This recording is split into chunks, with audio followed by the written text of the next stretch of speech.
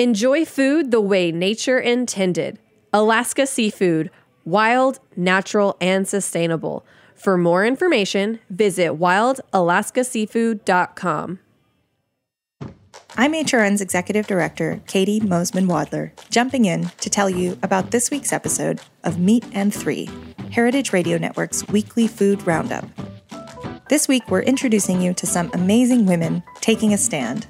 So often, being sexually harassed feels like a loss of control, and so I wanted to have these very tangible guides to say, here's what you can do. Others are pushing for more diversity at major food industry events. I still feel really determined to do, whatever I can to help shift that, and in a direction that's not just more diverse, but more equitable. We also have a report on that summer business staple, the lemonade stand. The lemonade stand might be the purest form of starting a business. Low overhead, easy to get into, and requires little experience or special equipment.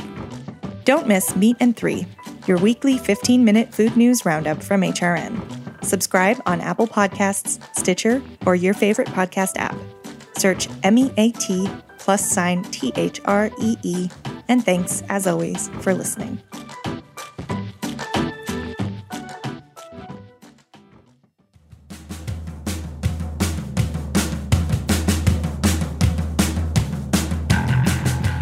Hello, this is Dana Cowan, and you are listening to Speaking Broadly on Heritage Radio Network. Each week, I speak to someone who I admire, who has managed through life's ups and downs, career's twists and turns, and ended up at a place that I find completely intriguing.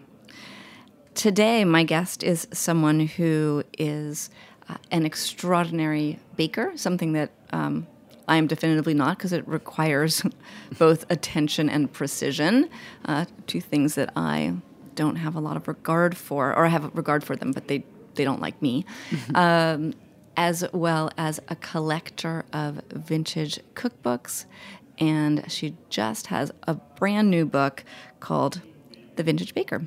So welcome, Jessie Sheehan. Thank you. I'm excited to be here. I'm really excited to have you here because I don't know if there's such a thing as a make good in podcasting, but that's actually what we have here today, folks, because Jessie was coming to be on my show 2 weeks ago, and she was done in by the BQE. And I got these texts, I'm going to be 10 minutes late. I'm like, there's no 10 minutes late on live podcasting. I'm thinking I'm going to be riffing. Yeah. Maybe it's going to be the Dana show. I've never tried to do the Dana show. Maybe that's a good thing. Maybe it's going to set me free. And instead I was like, are you kidding me? Let me see if I can get a guest in 30 seconds. So I did. I got a guest in 30 seconds. Thank you. Shout out to Katie Mosman-Wadler. So actually, we could start with the thank you, the reparation gift, right? So I get home, I'm like, I felt worse for Jessie than for me because she was the one stuck on the BQE, and I was just in this fantastic studio. But the next day, in a pastry box with a red and white, I guess, what is that called? Like pastry twine? Yeah. Twine. So this wonderful box arrives at my house. And inside are cookies, and they're potato chip crusted cookies. Do you find that the solution to everything is cookies? I sort of do, but it could also be cake or it could be brownies. I think sweets are always a good, I'm so sorry, I can't believe I did that to you kind of thing. And do you ever feel like, wow, maybe they don't like sweets. Maybe that, what has the sugar movement affected you? I know, right? Well, I think I try to just block it out. If the movement is affecting me, I'm not aware of it because I'm just plowing on through with my sugar and my gifting of it to people. And when people tell me, I'm a generous person, but when people say like, oh, that's so sweet that you want to send me something, but I don't really like sweets. I just am like, okay, I'm crossing your name off the list. Right. They're not your friends anymore. No. Like, I can't relate to you. Exactly. We don't have anything in common exactly. anymore. Right. And today you brought sweets. So what did you bring? So today I brought chocolate walnut marshmallow fudge with sea salt. Let's open that. Oh, that was not drop the mic. That was drop my phone. That was amazing. from my book. And what I love, it's funny, I'm not actually a big fudge person, but one of the things I did when sort of compiling the recipes for my book was I tried to look for recipes that I found in vintage booklet after vintage booklet, and fudge is definitely one of them. And why do you think fudge was so popular? I mean, I feel like when I go to those old-fashioned candy stores on boardwalks, there's the fudge that has been handmade and then cut. Like, what is it? What was it about the time? And well, it's funny. The recipe that I have in my book, and you can pull the bow.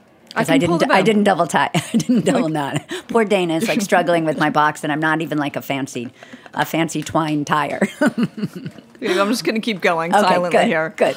I think it can. I mean, some fudge recipes definitely call for a candy thermometer and can be a little on the complicated side. But a lot of the old recipes that I found, like this one, are really super simple to make. Like this does not require a candy thermometer. And I feel like... Oh, my God, we have to stop now. Okay, this is amazing, people. And I know it's radio, so you can't see it, so I'm going to describe it to you. So imagine it's the size... One piece is the size of a generous marshmallow. Inside, it is as if it is a mosaic. It's a three-dimensional mosaic. So imagine, you're in a temple in Greece and you're looking at a mosaic floor. It's three-dimensional. And in those 3 dimensions, so instead of chips of glass, you have chips of marshmallow, you have chips of walnut, you have this beautiful, gigantic salt. And I haven't even taken a bite of this, and I'm drooling. And is there something else? I think it's crunchy? Just what you're seeing on top. Those a little turbinado sugar as well as the salt. That's the sort of light brown. Yeah. But yes, one thing I did want to mention is Dana is right. The pieces are large, and again, it's like the people who don't like sweets aren't my friends. The people who like tiny desserts aren't really my friends. I am really into like big cookies and a large slice of cake. And if you're going to eat fudge, eat fudge. Okay, but hold on. That must make people so angry because you can say that and you are tiny. Right. Why are you tiny? Okay, I'm tiny. People always ask me that. But I guess that comes with the job. I'm sure they ask you as well. They ask me all the time. Yes. So I have an answer. Oh, What's your answer? Okay, I want to hear yours after mine. Yeah. Okay, my answer is this. I'm really most of the time very disciplined. Yeah. What I always say when I'm baking is that if something works, I can have a tiny nibble of it and put it away.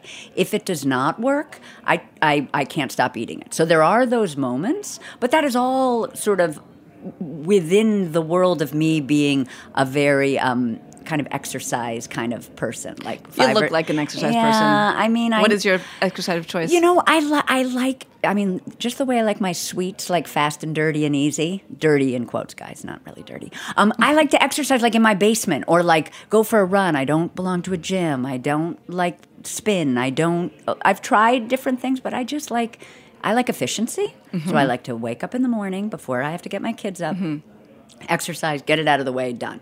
If I wait, I can't do it at the end. I'm a morning person. Right. How about you? I hate exercise. Yeah. And I'm trying now to commit myself to it. So I'm trying to do 20 minutes of yoga a day. Yeah. And I'm saying that out loud right here so that anyone who sees me can say, hey, how are you doing with that 20 minutes of exercise? Are you really still doing 20 minutes of exercise? And knowing someone might ask me that, maybe I will continue to do 20 minutes of yoga a day. But I want to go back to this notion of being disciplined. Yes. And you're disciplined in eating the sweets. Is that sort of your mantra in your life? Do you live every part of your life in a disciplined way? It's so funny because I kind of wish I was kind of less disciplined and more spontaneous and more an artist who just kind of whatever whim one follows, one just follows it, or whatever whim that comes your way, you follow it. But I'm the opposite. I mean, I it's so boring and much to my husband's chagrin, who is more of a spontaneous person than me, I have routines. I like to do the same thing. I like to eat the same things. I like to do the same things. I'm very much a person who likes things on the regular. Okay, so if you like things on the regular, when you're developing recipes for a cookbook, you're creating new things every day. Yeah. Right? So you're trying new things. Does that test your resilience? It's so funny. That's a really good question. I would say that, again, when things go well, no. I'm like, oh my God, this is so fun. I love my job. When something goes poorly, and I this is probably true for all recipe developers, but I get very sad very fast. Like I'm not able to say like, oh, I screwed up the brownies. Okay, I'll try again. I'm like, oh my God. Like I get it's emotional. Yes. Is that because you blame yourself like I'm such an idiot? Like how did I not? Yes. Because I should have known. Like I've made something like this a million times. Well, that's what, I have a little bit of this fraud complex thing, which, I am slowly trying to whittle away at.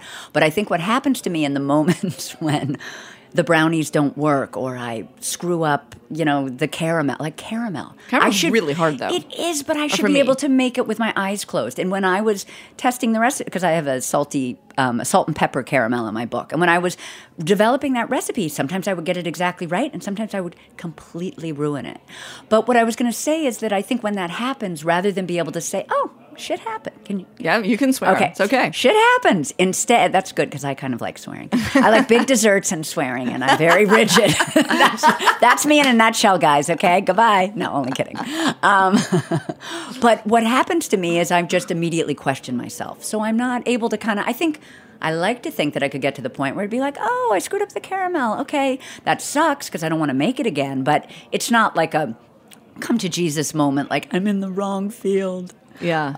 And one thing else, another thing. How do you solve the problem?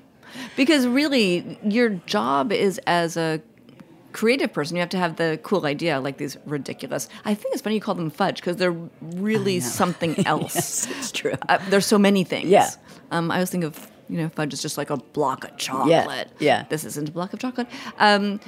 But creativity, right? Because to come up with that, you need a lot of creativity. Yeah. But then the rest of it really is problem solving. And in baking, there's so much problem solving. Yeah. It's funny. I have, this is like, I think I've lost count, but I think this is my third career. And I used to be a lawyer. And I feel like the kind of nerdy, pencil pushing. I'm not coming up with the right adjective to describe me as a lawyer, but all of the skills that were necessary for being a lawyer and being very things you were saying that you don't love, but being very precise and being able to like really enjoying research and being able to really delve into it. So I'm not happy when the brownies don't work out, but I'm very comfortable like jumping in front of my computer or jumping into my cookbooks and like trying to troubleshoot and writing out what went wrong and sort of seeing what I did wrong. So where do you think the fraud complex comes from? Such a good question.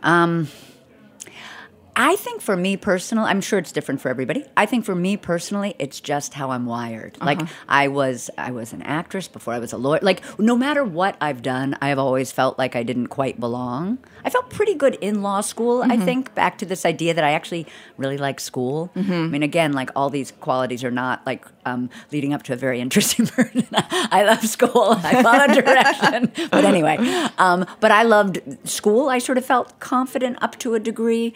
But yeah, I think, I mean, in some ways, I think it can make you, as long as it's not debilitating, it can make you a more interesting person, let's say, because you have some humility about you and you approach the world and the people around you in a really different way than if you walk in like, I'm all that and then some, versus like, ooh, okay, let me read the room. Like, what, do I belong here?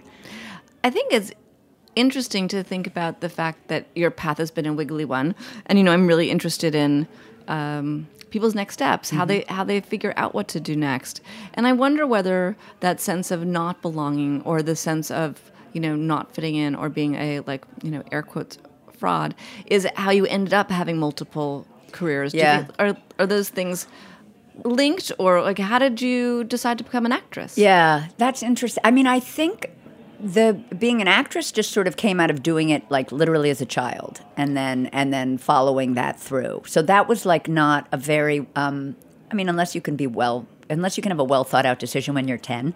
Well, some people do. I know. Right? Yes. Angela Demiuga from who's now at the Standard, who was at Mission Chinese, knew at 10 years old that she wanted to be a chef. And she was on my podcast last week. You guys should listen in, because listening to someone who knew what they were going to do at 10 years old is pretty dazzling. Well, it's incredible. And I was telling Dana earlier that I listened to that podcast actually today.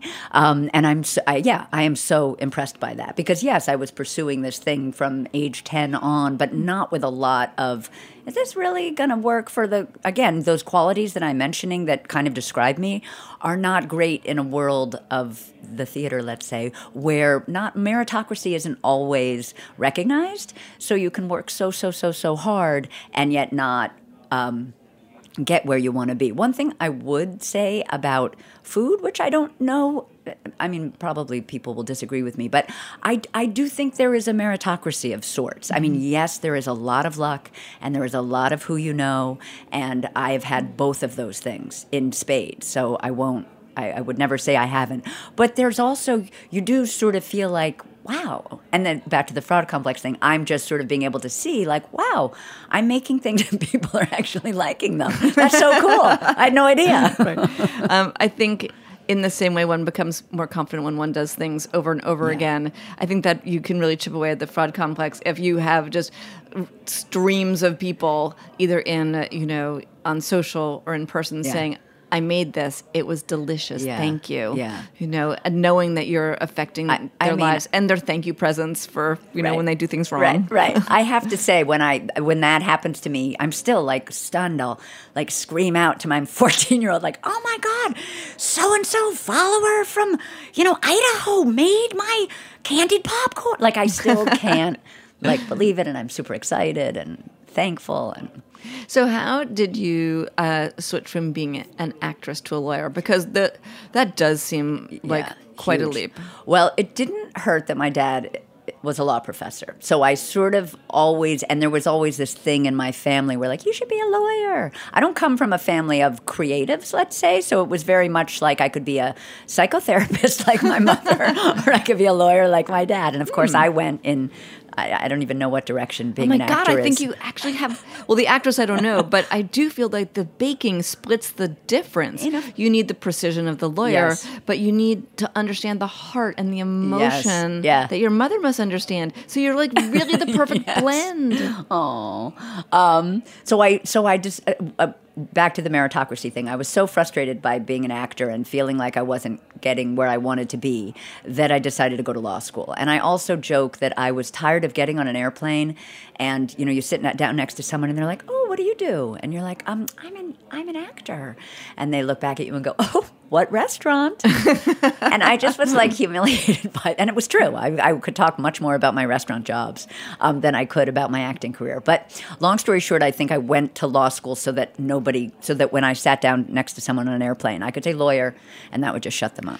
That is a very interesting motivation for very hard work. Yes. Well, I won't lie. I didn't last very long. I went to law school, then I clerked for a judge for a year, and then I only practiced for 2 years. And I joke, I kind of went on maternity leave because I got pregnant with my first son, and then I never went back. So, of course, that's not such a joke, right? So, and then you fell in love with baking, and you interned at age 38. Yes, I was dazzled by that because that does take a lot of humility and chutzpah, right? Yeah, because you have to go in, offer yourself. Oh. You can be turned down, and you're going to be working really hard for nothing. Dana, I love you because I literally went in and I tell this story that I wrote a note, like with because the owner of the bakery was there, Nato, who's now a good friend of mine, and I told him what I was interested in, and he kind of gave me a sideways glance. He's like, okay, write a note to the head baker. She's not here right now, a woman named Christine. And I wrote my note, and I had like 1,000,000 exclamation points, and I was so excited. And if there had been emojis, and it was a text, there would have been emojis. I mean, I was so, and after I gave it to them, I was like, that is not cool. Like the weird mom comes in with like lots of exclamation points and too much enthusiasm. So I came back again. Oh no. To try to just be chill. And actually met Christine and said, like, apologies for the exclamation points. I promise I will not, like, mommify your bakery. I am actually not as. I mean, I am full of energy, but I promise I won't screw anything up. And I think maybe meeting me in the when she met me in the flesh, she was like, okay, we'll give her a try. And how did you prove yourself? So, bagging granola at first. That was my job. And how did you feel about that? Is that something that's actually hard to do? Like, is it possible there's a for somebody like me, believe it or not, that's hard because you're using, I don't even know what you call the machine, but you're using the machine that seals the bag. And I always worried I was going to melt it too. You can, that kind of stuff. So it sounds silly, but yes, I mean, fraud complex here. I was worried that I was a fraud bagging granola because like maybe there was a skill set that I don't have to do that. But what I do recall from bagging the granola was I would be in the decorators section, which in the end I ended up being much more in the main part of the kitchen making things. But in the decorators section of the bakery, there are shelves and shelves of little tiny glass jars of sprinkles. And I did have that like aha moment, as you say, in my late 30s with like 2 little kids at home where I was like, sprinkles and jars, I'm home. Like it was a really weird, like if somebody had told me that, I would have been like, really? But that is how it felt. Like I really felt like this is where I want to be. It was funny that I decided to do this particular thing, going into baked and learning what they do, only because I actually didn't really know how to bake, nor did I bake. I loved buying sweets. I loved eating sweets. I love a cake box, like a cake mix box. So I was queen of all my cake mixes and my fake frostings, and I still love them to this day. But I wasn't really, it's not like I was at home, you read those stories either of people who like grew up at their mother's apron or grandmother's apron strings and their first word was whisk and they pulled the chair over and started stirring, and it's, I was the opposite of that. It was like devil dogs, double stuffed Oreos, Pepperidge Farm, raspberry turnovers, and I loved them all, and that's what my mom bought us. And but then, it was more the sweet tooth that carried me into baked, as opposed to any sense that I think I could do this, or I think I'm going to love doing this, because I really didn't know. That makes it very mysterious to me. Yeah. Why did you go? I don't know if you remember these books, but back in the day, maybe they still exist. There were these books called What Color is Your Parachute? Yes, and you were supposed to give them to your kid. Like, I think my mom probably gave me one when I was graduating from high school, or, and it was supposed to be, I forget what you call those tests. There's a name for the guy who And now there's there's tons of them. I'm sure. But, the whole industry. But I kind of gave, I didn't re-buy the book, but I kind of gave myself that test. I was kind of having like a crisis is like, it's a 1% crisis, okay? But I was like, I had been an actor, I had been a lawyer, I had 2 little kids, I love my children, and I wish on some level, I guess, that I could have been somebody who just wanted to stay with them, but I needed to leave I think I knew I would be a better mom if I had some breaks from my boys. It was sort of thinking about what color is my parachute, and really coming up with, I really like to eat yummy treats, and maybe I'm going to really like making them. Amazing. That seems very simple, but it really worked out. It did. Yeah. It did. Okay, we're going to take a quick break, and when we come back, we're going to talk about vintage cookbooks. We're going to talk about a little bit more about baking and delicious treats. So stay with us.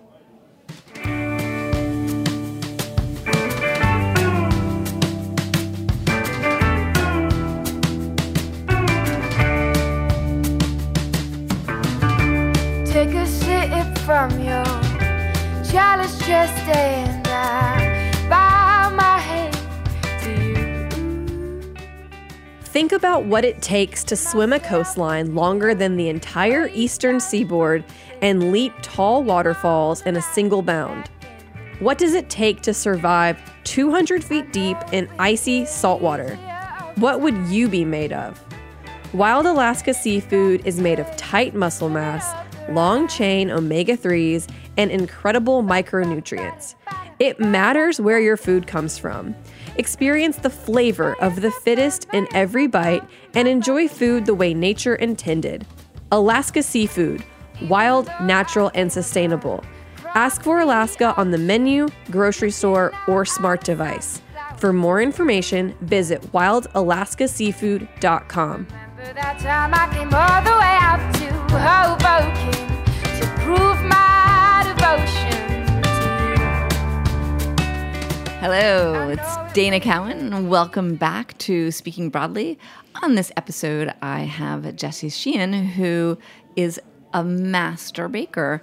After spending a career being an actress, a lawyer, a mom. So she's on career number 4, which I admire. For some reason, when I was in my 20s, I said, and I said it for the next decade, I'm going to have 3 careers. I don't know why I chose 3 careers. And then I did 1 career for 30 years. So now I'm on my 2nd or 3rd one, but in a really short succession. That's not exactly what I had in my mind, I think. But, and you probably didn't have in your mind that your 4th career would be as a baker. So you began working at Baked, which is a bake shop that I love. It's in Brooklyn and Manhattan. When I was at Food and Wine, we did a lot of stories we called them the Baked Boys.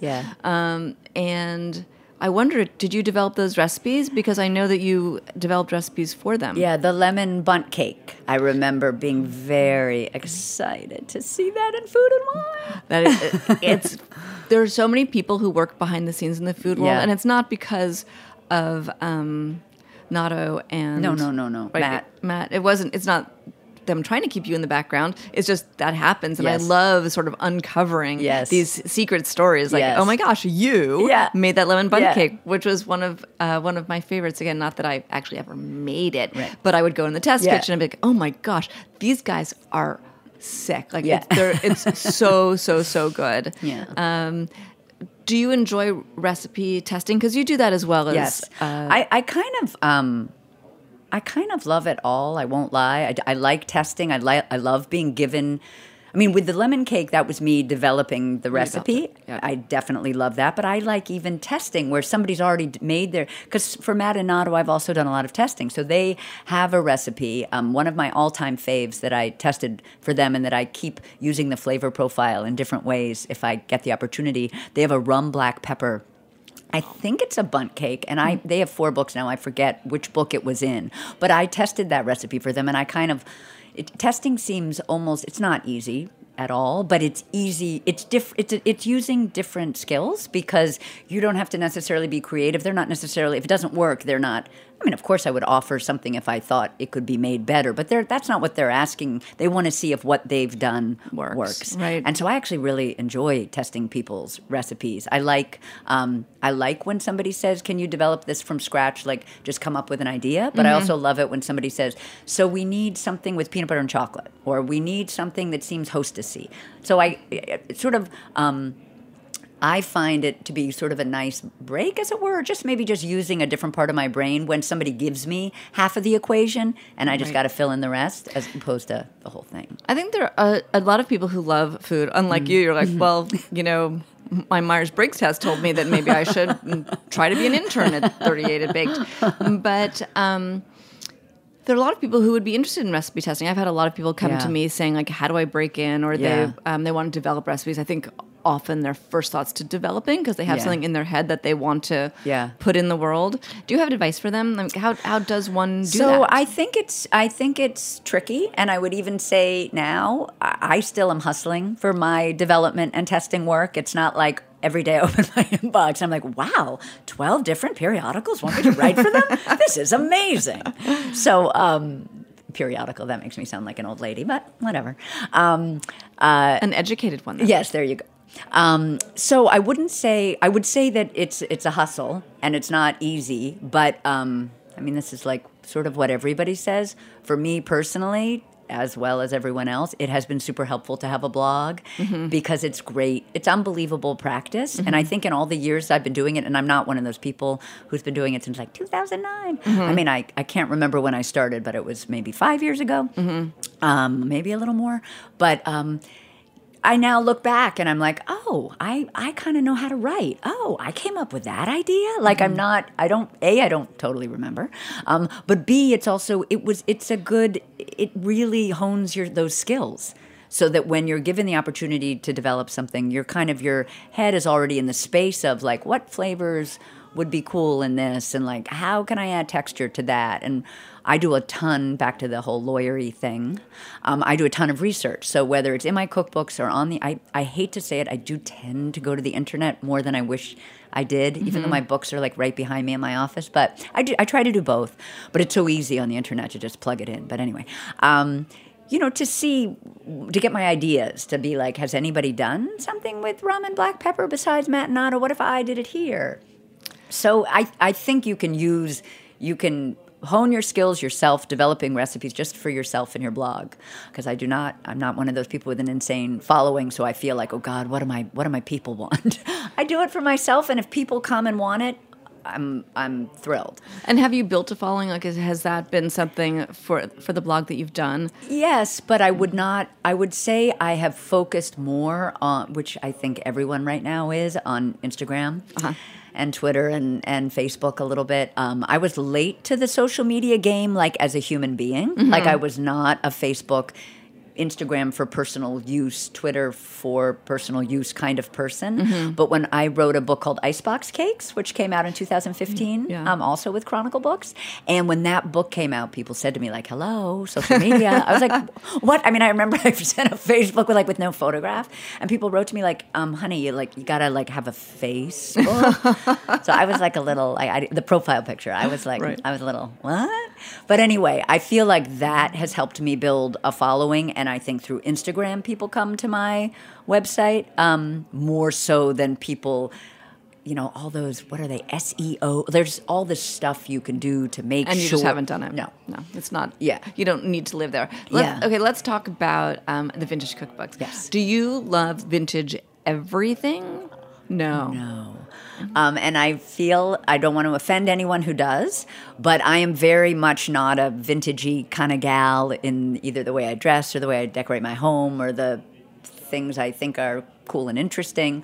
But that's great if someone else is. But I again, kind of like walking into Baked and being like, hey, teach me.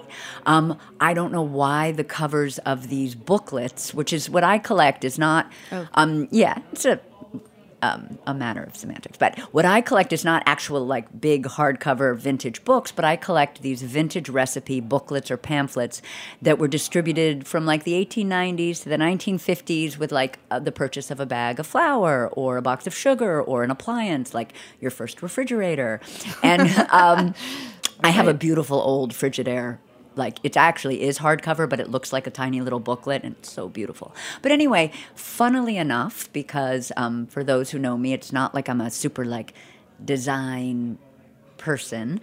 The covers of these booklets really speak to me and spoke to me, and about 10 years ago, when I'd first started working at Baked, a little more than that, I was like passed by a junk shop with one of my kids when he was in the stroller, and I like saw these like, baskets of booklets on the ground, on the floor of the shop, and like kind of scooted in, grabbed a bunch of them, purchased them, and was just like in heaven, because the booklets have these covers with like this enormous, back to enormous desserts, enormous cake with like billowy frosting, like on a plate with like layers, or cookies, or cinnamon buns, or biscuits. It's all it was funny. It's like kind of the perfect storm, as it were. It was all the things I was learning to make it Baked, and then which is like an old school kind of Americana bakery in a way. I mean, they do a lot of stuff that's not that, but that's sort of definitely how they began.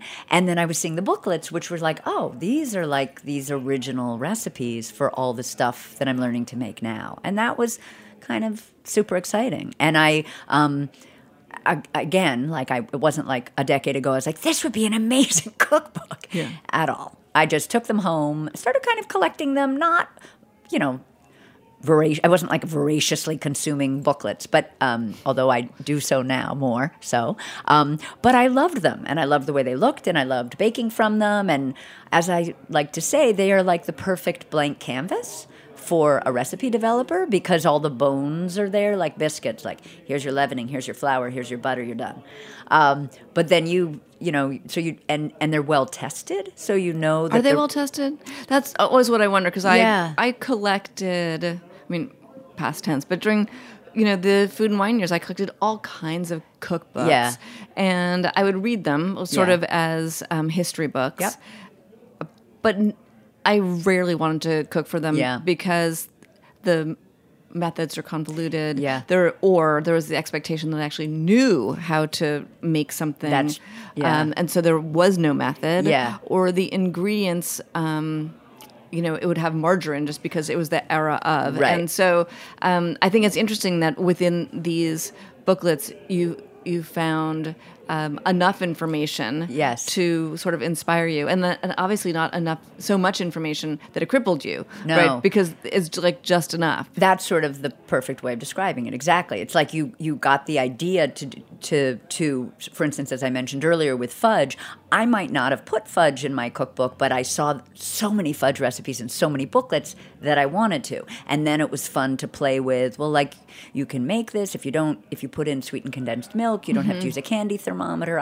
The recipes in my book tend to be not easy, but simple. Like, I'm not asking for a lot of complicated ingredients or a lot of complicated appliances, which is kind of how I like to cook and bake, even though I love seeing a recipe with a million ingredients, like an Ottolenghi recipe. I love that, and I love eating that, and I really want to go to someone's house and have them make me that. Yeah, totally. I never want to make that myself. Right? I definitely choose my recipes by length of list. Me too. Or if I can see a shortcut within it. Yes. If there's like 9 ingredients, I'm like, oh, they just made pesto. Yeah. Fine. I can just, Yes. add a pre-made pesto and then call it a day, and then continue to make this lasagna. Yeah. That seems very easy aside from that. Yeah, totally. So I love that. And I guess just what you said, I see those recipes in these booklets and I just get inspired. Like, for instance, I love, who doesn't, but like a yeasted like morning roll or cinnamon bun.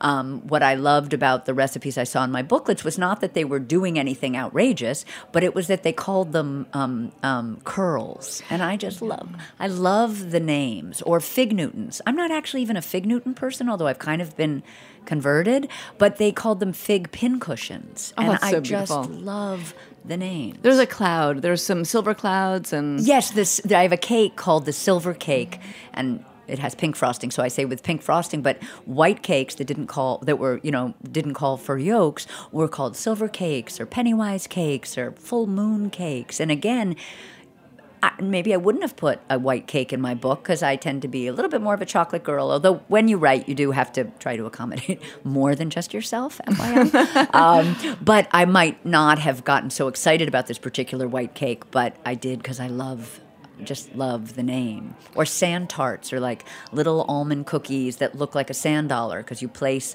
the almonds on the top of them in the shape of a sand dollar. Reading the names in your book, it made me want to make art from them, because they're so beautiful, and I feel like they just belong on posters, just as the words and color and something like that. So you've had this wiggly path that's led you to something that you really love, and to this book, which everybody should buy because you will love that too. I know that it doesn't actually sound like the easiest thing, right? Because to keep self-correcting. Yeah. And then, as you say, like, you are at the pinnacle and you're still hustling. Yeah. What do you feel like the qualities are that, contribute to the success that you've had and sort of never stopping? I think the never stop. I mean, I'm dogged, so I will keep... if I see something that I think I want, for instance, someone I'd like to meet or someone I'd like to write for, at least, I try in a very polite but, eager-ish way to let it be known that I want that, and to try to figure out who I know that might know that person that could help me, or whether I just... shoot someone an email that I don't know, or find out if I could be introduced to someone. So I feel like I'm good at putting myself out there. That brings me back to the actress in me. I don't know. I have like a facility with just, I'm inside, of course, like terrified, scared, like sweaty armpit style. But on the outside, I'm good at sort of, I think, putting forth a bit more confidence. And I like meeting people and hanging out, and I can be good at the sort of schmoozy aspect of all this, which I won't lie and is a bit depressing, but plays a part in sort of helping build your following, helping getting to know the people that you need to know living in New York City and in the industry. And of course, the people I'm really drawn to are people that are more like me, with like some humility and self-deprecating and funny and la la la la la. But they're all different kinds of people, and I feel like I'm open to all of them. But I'm a hard worker, and it's hard for me to stop, which can be both good and bad. And what does that what does that mean to you? Meaning, like at night, I tend to go back to my computer, and I kind of wish I didn't. I try not to. I have a 14-year-old and a 13-year-old, and that sounds more dramatic than it is because my 14-year-old is about to be 15. But if they're busy and they're doing their homework, I'm not gonna. I'm happy to go and do my air quote homework as well. I have trouble turning it off. Yeah, and I do feel like it's kind of funny that I ended up being, which is really what I am, a freelancer again. Because why I left, part of the reason I didn't want to be an actor was because I wanted a 9-to-5 job. I really did. You thought you did. Yeah. And then it turned out maybe it. you didn't. Yeah. And so I find it funny. I was saying this to my husband the other night. Like, why am I like right back at it? Because the book came out on May 15th, so it's still brand new. And I'm so thrilled with the response and excited about it. But I'm the kind of person who's already wondering and worrying about the next thing, which I hate about myself. Like, it's so like yogi, and I'm not a yogi, but I really want to live in the moment. I really want to enjoy what's happening right now. And I know that's what I would tell anyone else who was in my position, but it's hard. I can't quite stop. So I bet there's a way to do that. Do you meditate? No, but my husband just started. He did years ago, and he just started doing it again. And he's like, "This is incredible. You have to. You're going to have to do that. Like after this, podcast, you're going to go home, and you're just going to. You can put the same amount of energy into meditation. Do you meditate? I do a little. Yeah, it's part of my trying to put some structure into my life. Yeah, and I really, really enjoy it. Like, I was surprised because I also have that don't stop gene. Yeah. I'm not to your extreme, actually, but but I find it kind of helpful. Yeah. And it seems like it would be awesome for you to try. Yeah. Another thing that we have in common, and I don't know if this is a good or a bad way to end a podcast, but Jesse and I have a mutual friend, so we have all these funny little touch points because I had tried her baking, not even knowing it, because she was working at Baked Bakery when at Food and Wine we were working with the team there and publishing the recipes, and we have a friend in common, and I had what I call my year of breast cancer, and you came to me as a resource. Do you feel like the qualities that you bring to the baking, which is like the precision and the don't stop and the researching, is how you approached that challenge in your life? Totally. I don't know if you feel that way, but I felt like I would joke that cancer was like a fucking full-time job. I mean, you would literally, when you're first diagnosed and you're like trying to find your doctor, this is so like sad, but I can laugh about it. I think Dana can do. You're literally walking around with like I don't even know what it is, the slides or the x-rays from doctor to doctor. Like, will you guys look at this and tell me what I should do? Will you guys look at this and tell me what I should do? But anyway, so that felt like a full-time job, and I did it doggedly, like crossed every single T and dotted every I, and wanted to see anybody that called me and said, I know a great oncologist, or I know a great breast cancer doctor. I'd be like, oh my God, give me their name. I'm going to go visit them. Yeah, did you do that? Yeah. Was that harder? Like, awful. Yeah, sorry, I interrupted you. No, I was just going to say I didn't do that. Yeah. I had a very limited approach. I'm like, I want to talk to the person I trust the most. They're going to give me a recommendation. I'm going to talk to like 4 people. Yeah. I got a couple of recommendations. I talked to 2 people. I'm like, I picked one of the 2. Yep. And yep. I didn't, because I don't have the research gene. Yeah. I think I really have that gene in spades. Yeah. And it, I couldn't tell you it served me well or it didn't, because I think that there are, and I know this to be true, and I try to remind myself this, there are so many, like in any field, there are so many excellent doctors out there and so many excellent people that can give you the treatment and the help that you need. And I'm sure any one of the ones I met with, including, I had called Dana and we chatted because she had been through this, I think, about a year or so before me, and so had people to recommend. I'm sure they would have been great, but it was like, that need to make sure I had literally, covered every possible avenue was running deep within me during that time. But at the end of the day, you felt like, you ended up making a good decision. Here you are. But did having done all that research just make you feel better going through the process that came after? I think so. One thing I will say, this is a little TMI, but I ended up going with incredibly aggressive treatment. So I had kind of an insane chemo. And there were definitely doctors I met who said, you don't need to do that. You're crazy. Please don't do that to yourself. But once somebody told me that there was the hardest way you could do it, you picked the hardest. I had to do it because I felt I think that's probably on some way that I could figure out that that's a good quality of mine, but I wanted to do the thing that I felt like was maybe going to ensure the best outcome, despite the fact that I had a lot of really smart people saying, you don't have to do that. Yeah. So that, I don't know what part of me that is, but that part was very active during that period. I identify with that. I did the extreme. I have a BRCA2 gene, so it seemed reasonable to go to the extreme. And I just did not want, in 5 years, 10 years, to have a relapse and say, like, if I'd only. Totally. And I was just sort of preventing that. Like, if I only. That I couldn't live with. I could live with something coming back if I had done everything I could. Like, there was no other option. I totally hear you. Yeah. I did the same thing with surgery. I went extreme because I just wanted to, again, cross those T's and dot those I's. Okay, we're going to end on a super positive note. That's positive because we're both like here and happy. Yes. And we have fudge in front of us. A woman in the food industry who you admire and why? Okay. I actually thought about this. Great. So I have two. Can I do two? Sure. I'll do them fast. Deb Perlman, who I absolutely adore. I have worked with her. We've become friends. She's just, in my estimation, a mad genius. I love the way she writes. I love the way she develops recipes. She was so kind and put a recipe of mine for my book on her site, which I was so grateful to her for. And Zoe Canaan, who is the head baker at Simon and the Whale, and I think Seattle. No, here. Simon and the Whale. Sorry, yeah. I heard the Whale. Yeah, that's okay. At the Freehand Hotel in New York City, sorry. and she is young, and amazing. What makes her so amazing? Sure, she's a baker, and her sourdough croissant, and I think she has an almond cake. I mean, the list goes on and on. She makes incredible challah.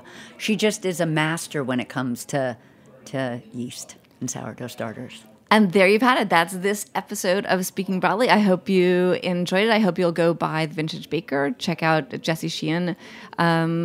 What's your social handle? Jessie Sheehan Bakes. There you go. And you know where to find me, at FW Scout on Twitter and Instagram. Love hearing from you. And we'll be back next week with another great show. Thank you to Carlin O. My daughter just arrived because we're going to go head on a plane out of town. Hey, Sylvie. And thank you, David Tadashore, engineer with the mostest. And have a great week.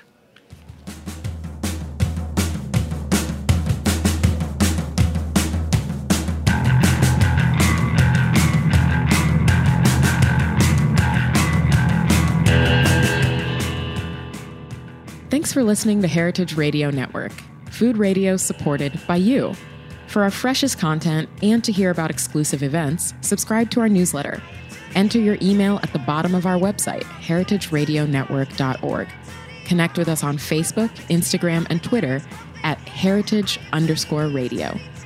Heritage Radio Network is a nonprofit organization driving conversations to make the world a better, fairer, more delicious place. And we couldn't do it without support from listeners like you. Want to be a part of the food world's most innovative community? Rate the shows you like, tell your friends, and please join our community by becoming a member. Just click on the beating heart at the top right of our homepage. Thanks for listening.